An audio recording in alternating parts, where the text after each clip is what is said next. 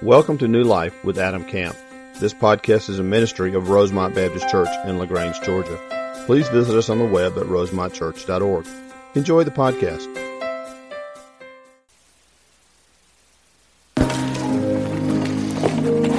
The idea of the Lord wrapping His arms around us is very powerful. We'll pray for us before we begin this morning. Father, thank you for Lord, all you've done for us. Thank you for your word, Lord, that you've handed down now for centuries. Believer upon believer upon believer that have studied it, Lord, and have memorized it and have lived their lives based on its truth. I pray that we would be just such believers. I pray, Father, that we would take the truth of your word, that you speak to us, that you've given us, that you would give us understanding and clarity, Father. You would help us to see and know and do. And I pray, Father, that you would be honored and glorified by all that happens here this morning. Through the power of the Spirit, may we be transformed more into the image of your Son, Jesus Christ. It's in His name that we pray. Amen. Take your Bibles and open to Genesis chapter 3. Genesis chapter 3. As you're turning, let me just remind you, in 2 weeks is Easter, April the 5th. We will not have services on this campus. Our Easter services will be at Troop High School in the auditorium. We will have an 8:30 service. We'll have a 10:30 service. We encourage you, if you have little ones, to bring them here first. We will have childcare as we always do. Same people that always do preschool. Your kids will still have the same teachers. We'll have security here. You don't have to worry about your kids being here without you. They'll be taken care of, I promise you. Leave them here. Go to Troop High School for our worship service at 8:30 or 10:30. Come back afterwards and pick them up. I want to encourage you to be part of that. Invite your friends. We do it there because we don't have room to do it here. Praise the Lord for that. So we do 2 services. We'll fill that auditorium up twice 2 Sundays from now. So you be in prayer for that. Be part of that. I just encourage you to come and invite friends and those people that are not yet here. I know it's spring break, but it's okay. You can come for Easter, right? It's okay. It's okay. Now we're in Genesis chapter 3 this morning. We are continuing our study of our passage of walking through the book of Genesis. We've entitled this In the Beginning. And I want to make an interesting point to you this morning, kind of a distinction. We've come to kind of a good breaking point in our study. The first 3 chapters of Genesis really flow together nicely. Chapters 1 and 2 are creation. Chapter 3 is the fall. They're intertwined. They go back and forth. They talk and refer to each other a lot. They kind of fit together nicely as a package. But after chapter 3, everything's going to change. See, after chapter 3, sin has entered the world. We looked at that last week and we talked about that. And from this point forward in our study of Genesis, and really this point forward in our study of all the Scripture, everything is about the redemption of mankind. Everything is about the Lord, through Christ, buying us back, even in the midst of our sinfulness.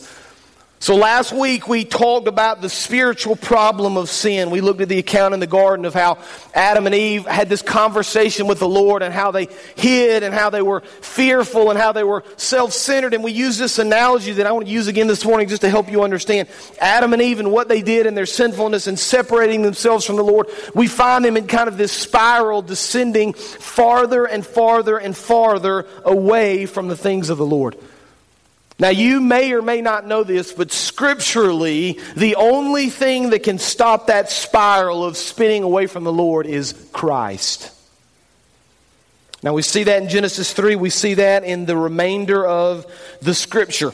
Last week, we looked at the spiritual problems of sin. This week, we're going to look at some physical problems of the sin. And so we're going to jump right in this morning to Genesis chapter 3, beginning in verse 16. Let me remind you and catch you up if you've missed last week or haven't been with us up to this point.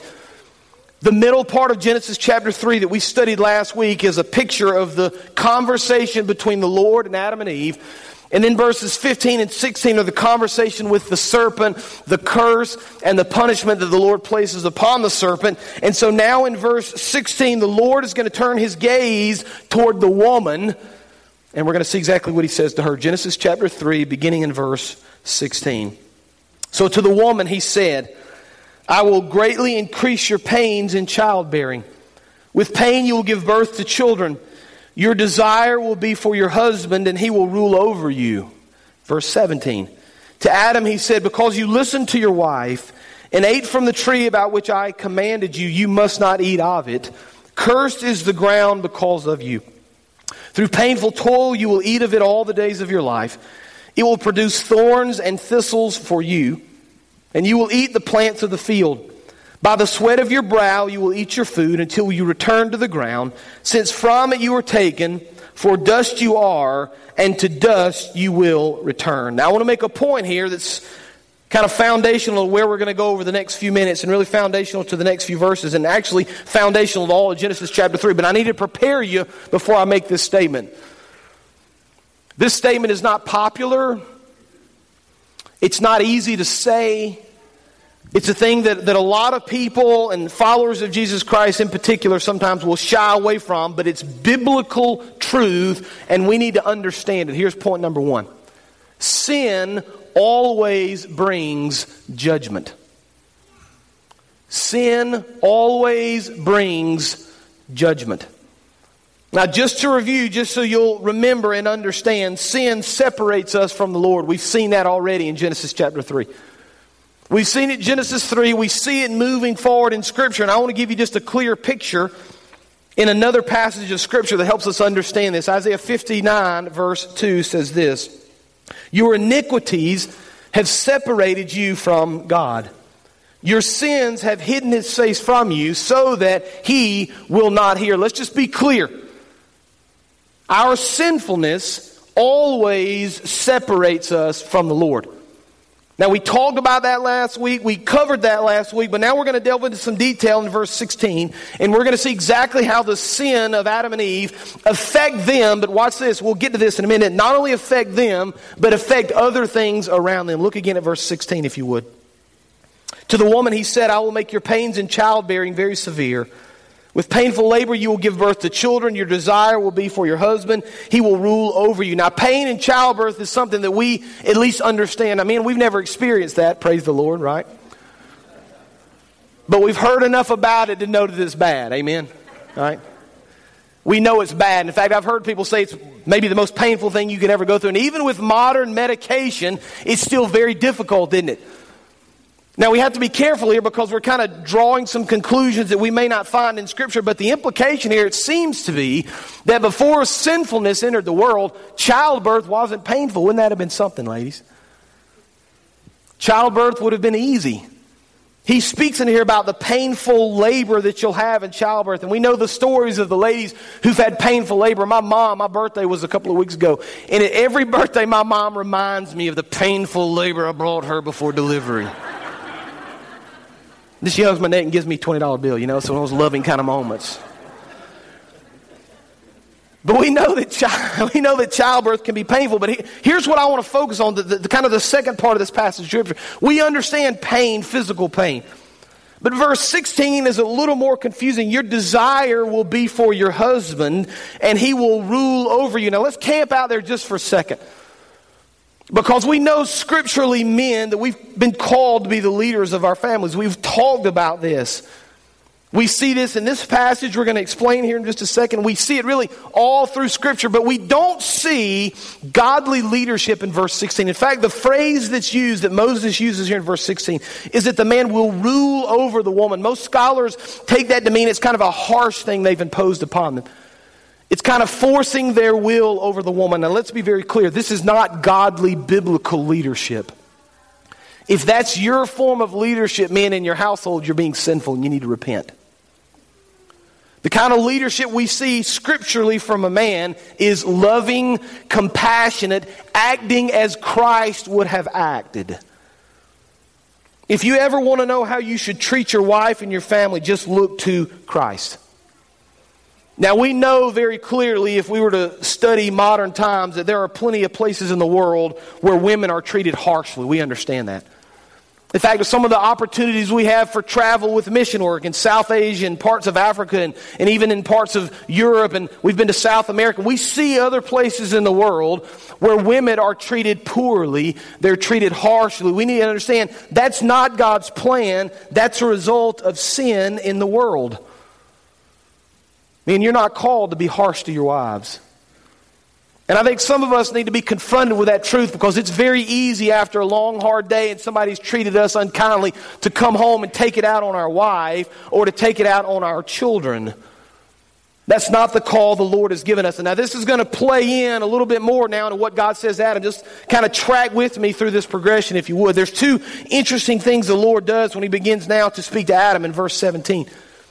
The interesting thing, maybe, that I don't want to talk a lot about is the first thing he says, because you've listened to your wife. I'm not going to say anything about that. The 8:30 service, Amy wasn't in there. I delved in. I hit that hard, man. I spent about 10 minutes there. I'm not going to say anything else about it, so we're going to move on past it. But there's some interesting things we see in this passage when the Lord speaks to Adam. The first interesting thing is there's more punishment against Adam. In fact, if you were to kind of measure words and verses, he punishes Adam a lot more. In fact, the punishment extends beyond Adam to the ground. We'll get there in just a few minutes. But the interesting thing to me is kind of beyond that. It kind of follows up with that question. God punishes Adam, it seems like, even more. Here's the second interesting thing, and it's really a question. Why is Adam being punished at all? Because think with me just for a second. Eve is the one that took the fruit, right? Remember the story? Eve was the one that was tempted. Eve's the one that lured in. Eve was the one that took of the fruit. It was her fault. Why is Adam being punished? There's one simple reason. Because Adam was responsible to lead his family. That's why. You say, oh, wait a minute now. There's no indication. Eve was the one there. Adam didn't have anything to do with it. He wasn't a part of it. Well, just watch with me. If you've got your Bibles, look back in verse 6 just for a second in Genesis 3. It's a part that we kind of glaze over sometimes. When the woman saw the fruit of the tree was good for food and pleasing to the eye and also desirable for gaining wisdom, she took some and ate it. See, there it is right there. See, she did. It's her fault, right? Adam shouldn't be punished. But look at the second part of the verse. She also gave some to her husband who was with her. You see that? And he ate it. There's this sense here that in the midst of this conversation with the serpent, as Eve is having this talk and being lured and having this discussion, there's this sense here in verse 6 that Adam is right there with her. The Bible says he was there with her. So we see this picture of the woman being tempted, of the woman really being attacked, of the woman being lured away from the truth of the word, and Adam stands by silently. Now let me remind you of Genesis 2, beginning in verse 15. The Lord God took the man and he put him in the garden to work it and to take care of it. Verse 16, and the Lord God commanded the man, right there, right?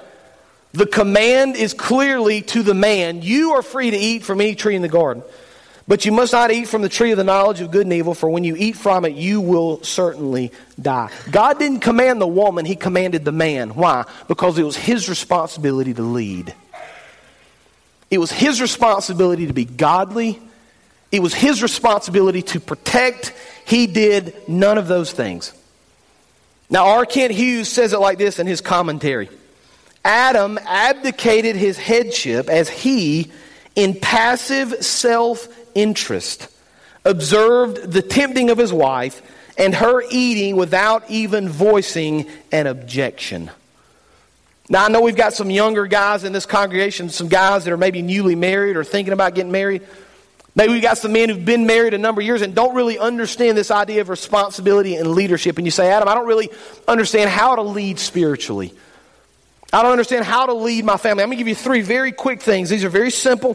For some of you, they're going to be too simplistic. For others, they'll be foundational and life-changing. But here are 3 things you can do, very tangible things you can do to lead your family, men. Number 1, lead in bringing your family to church on a regular basis. That's a good start.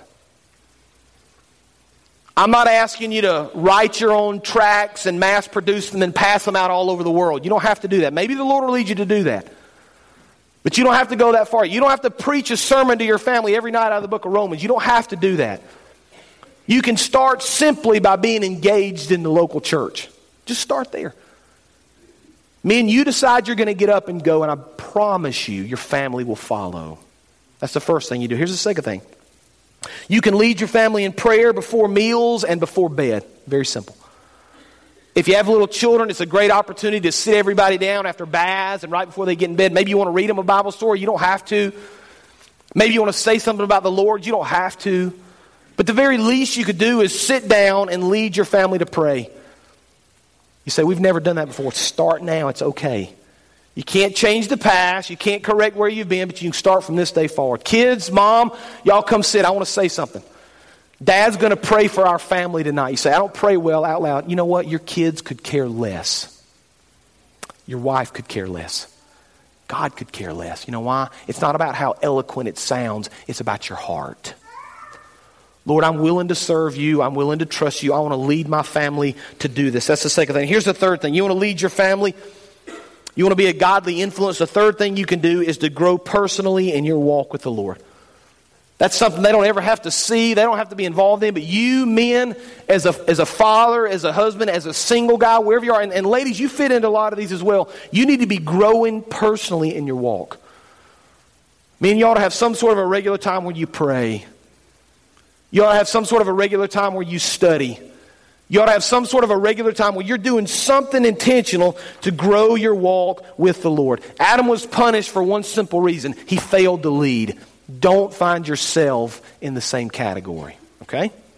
Now take a look at what happens in verse 17. The Lord's going to give some very clear direction here. To Adam he says, because you listened to your wife and ate from the tree which I commanded you, you must not eat of it. Here's the punishment. Cursed is the ground because of you. Through painful toil you will eat of it all the days of your life. It will produce thorns and thistles for you. You will eat the plants of the field, and by the sweat of your brow you will eat the food until you return to the ground.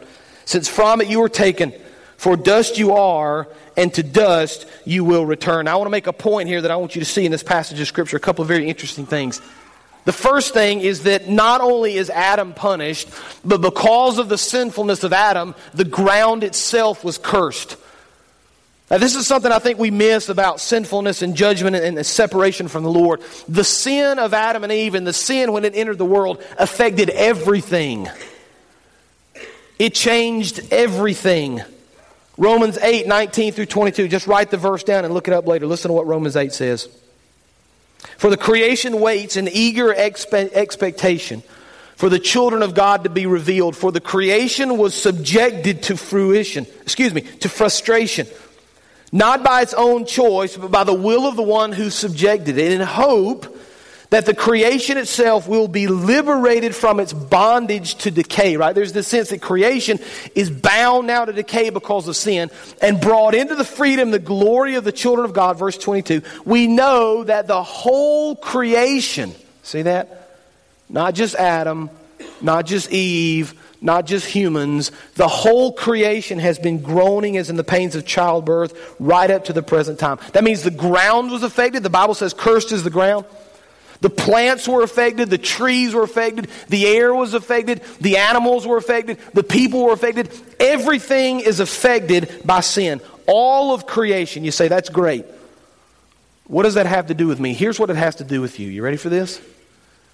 Your sin always affects more than just your life.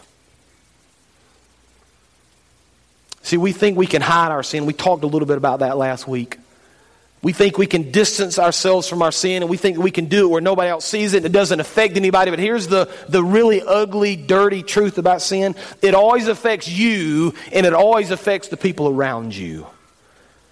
If you allow sin to fester, it's going to affect your life. It's going to affect the life of your spouse. It may affect the life of your family. Eventually, it may affect the life of people that love you and are around you. So we see that always, throughout Scripture, there's always judgment with sin. Now let's continue on. Look at verse 20.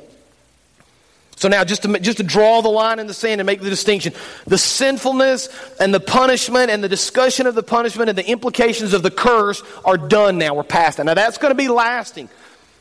Okay, the curse of the Lord is going to be lasting from this point forward to the end of time, right? Until all that's finished, and that we talked about the Savior and how only God can bring us back in the right relationship. But we're not going to talk about it anymore in Genesis. In other words, we're going to draw a line in the sand and we're going to say we're going to put all that behind us. And beginning in verse 20, we're now going to move forward.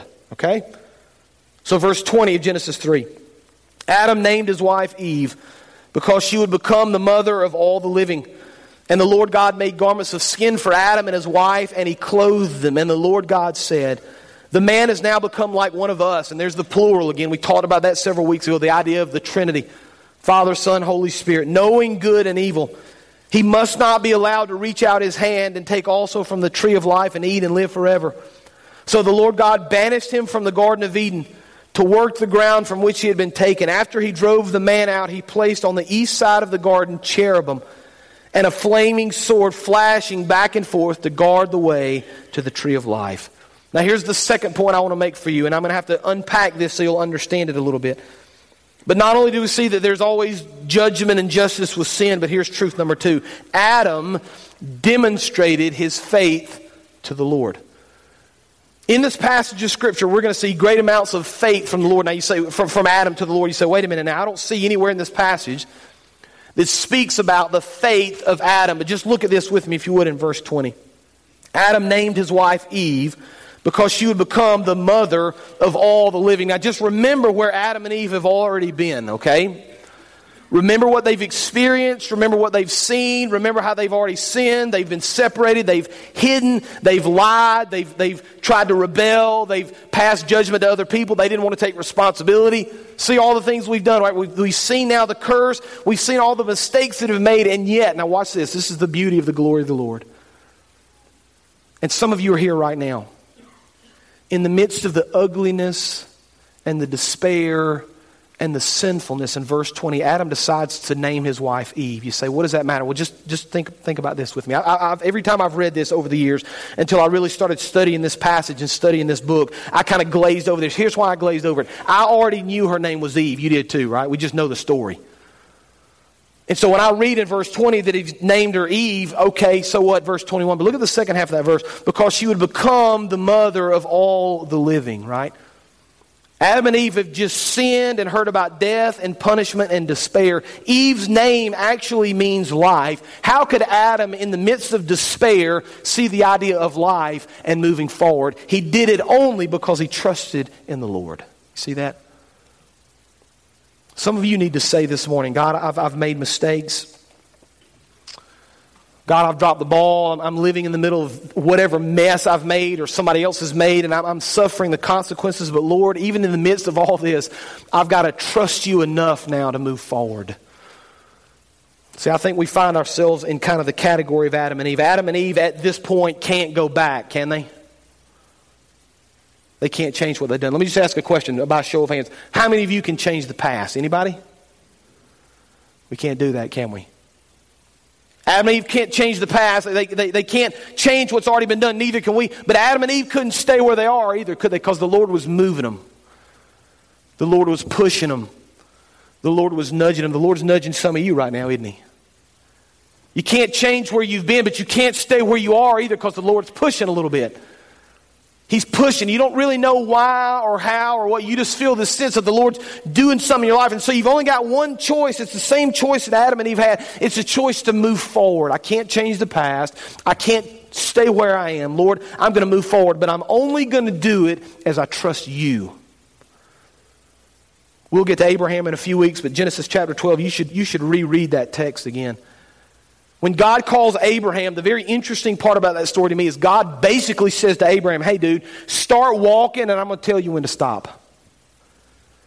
He didn't give him a real clear destination.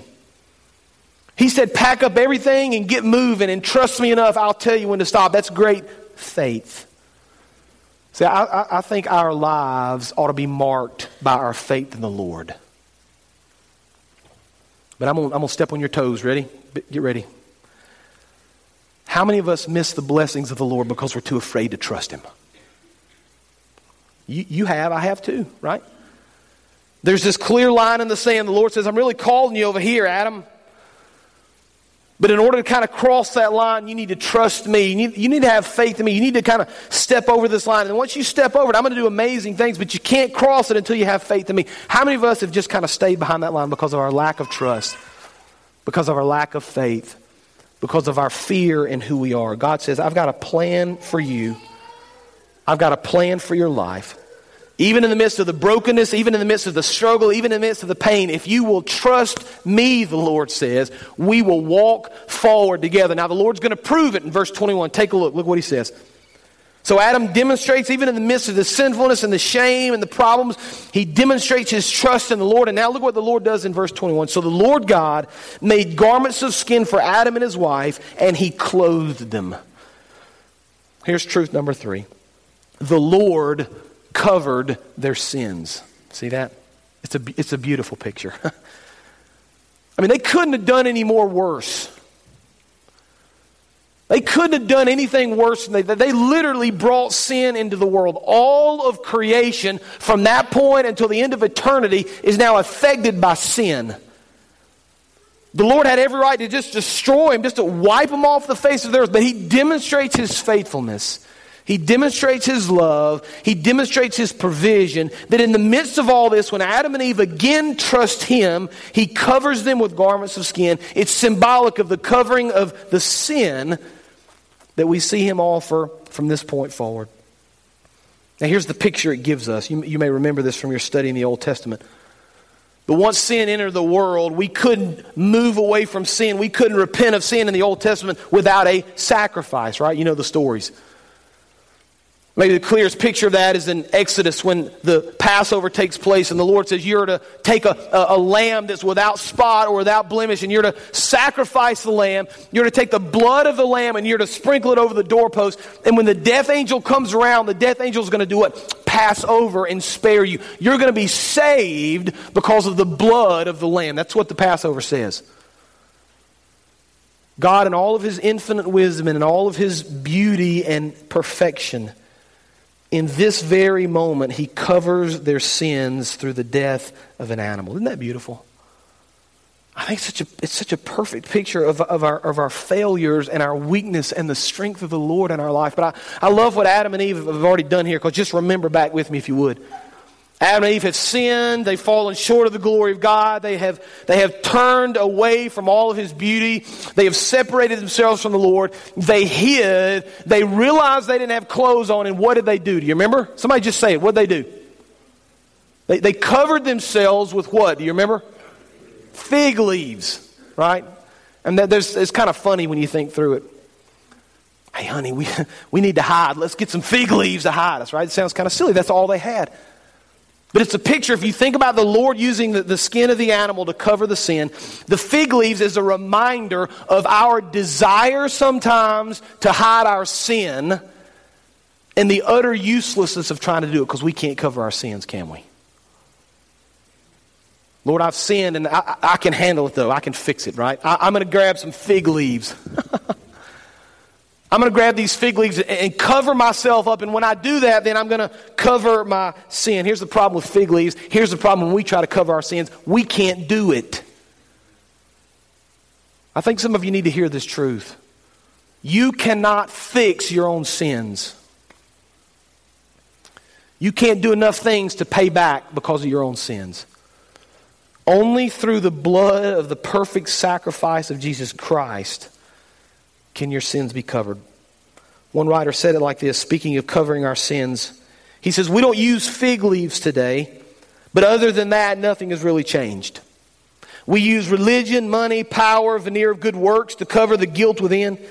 We stay busy, we work hard, we go to church, we try to be good neighbors, we get along with others if we can, and we hope that somehow our meager efforts will calm the voice of a stricken conscience. It works for a while, but nothing we do ever works forever. Sooner or later, we face guilt and shame and admit that nothing we do or say can adequately cover our sin and our shame. It's only through the blood of Christ that our sins can be covered. This is a picture of the provision of the Lord. Surrounded by sinfulness, surrounded by failure, surrounded by destruction, the Lord says to you, I love you enough because you've trusted me. I love you enough that I'm going to make a provision to cover your sins. It's a picture of the love of Christ. It's a picture of the Messiah that would one day come. And as early as Genesis chapter 3, and I just watched this, it's a picture of salvation. We're only saved through Christ. Now verse 22, we need to wind this down. So the Lord God said, the man has now become like one of us. Again, there's the plural, very interesting. Knowing good from evil. He must not be allowed to reach out his hand and also take from the tree of life and eat and live forever. Now, by the way, the tree of life is going to be mentioned again in Revelation in heaven. The idea that if we eat of the tree of life, we live forever. Verse 23, so the Lord God banished them from the Garden of Eden to work the ground from which he'd been taken. And after he drove the man out, he placed on the east side of the Garden of Eden cherubim and a flaming sword. going back and forth to guard the way to the tree of life. Here's truth number 4, and maybe the saddest truth we'll study in these first 3 chapters. Adam and Eve are cast out. God said, I've given it all to you. I've given you everything you could ever possibly need, hope for, want, desire. I've given it to you. All you need to do is trust me. Now, Genesis was written thousands of years ago, but it's the same promise the Lord still gives us today, isn't it? God still offers to you right now, I'm going to give you everything you need. I'm going to give you hope and a future. I'm going to give you the love and the protection and the guidance and the direction. I'm going to give you all these things if you'll simply trust in me. But Adam and Eve couldn't do it. They couldn't take the provisions of the Lord. They decided instead to sin against Him, and they were forever cast away out of the beauty of the Garden of Eden. But even in the midst of being cast out, the Lord says, I'm going to bless you one final time. I'm going to allow you to one day die. You say, how's that a blessing, Adam? Could you imagine living eternally in this broken world filled with sin, with no hope of ever spending eternity in heaven with Christ? God says, one day I'm going to bless you, and I'm going to show you the ultimate sacrifice by bringing you out of this sinful world of bondage to live free from sin in eternity with me. See, God's plan from the beginning has been to be in fellowship with us, to walk with us in the cool of the day, to love us, to interact with us, to have a relationship with us. That's the way He designed it, and sin changed everything. We are eternally separated from God, and the only way back is through Christ. Let's pray. Father, thank you for the beauty of this verse, Lord, just the richness of our study so far. Even in the midst of our failures, Father, you have shown us great love and mercy, and we trust you and we love you, Father. I pray that we would understand as we think through this passage of Scripture today, and maybe this week, Father, I pray just resonate in our hearts the importance of trusting you, the importance of stepping out on faith, Lord, the importance of understanding our sins have been covered. We don't have to be shamed, Lord, and afraid of where we've been because you've covered those things. And Father, I pray that you would just use us. You would just strengthen us, Father. You would just give us the ability to love and to serve you for your honor and glory. It's in Jesus' name that we pray. Amen. You can stand. We're going to give you the opportunity if you want to come down and spend some time in prayer at the altar. The altar is always open. Maybe you need to pray for yourself or for somebody else that's walking through a difficult journey. Maybe you need to repent of your sins for the first time. You've recognized that you're separated from the Lord in your actions and you don't yet have Christ. Maybe this is your time now. Or maybe you want to join the church. But I want you to respond. I want you to pray. I want you to allow the Lord to work in your heart right now as we sing.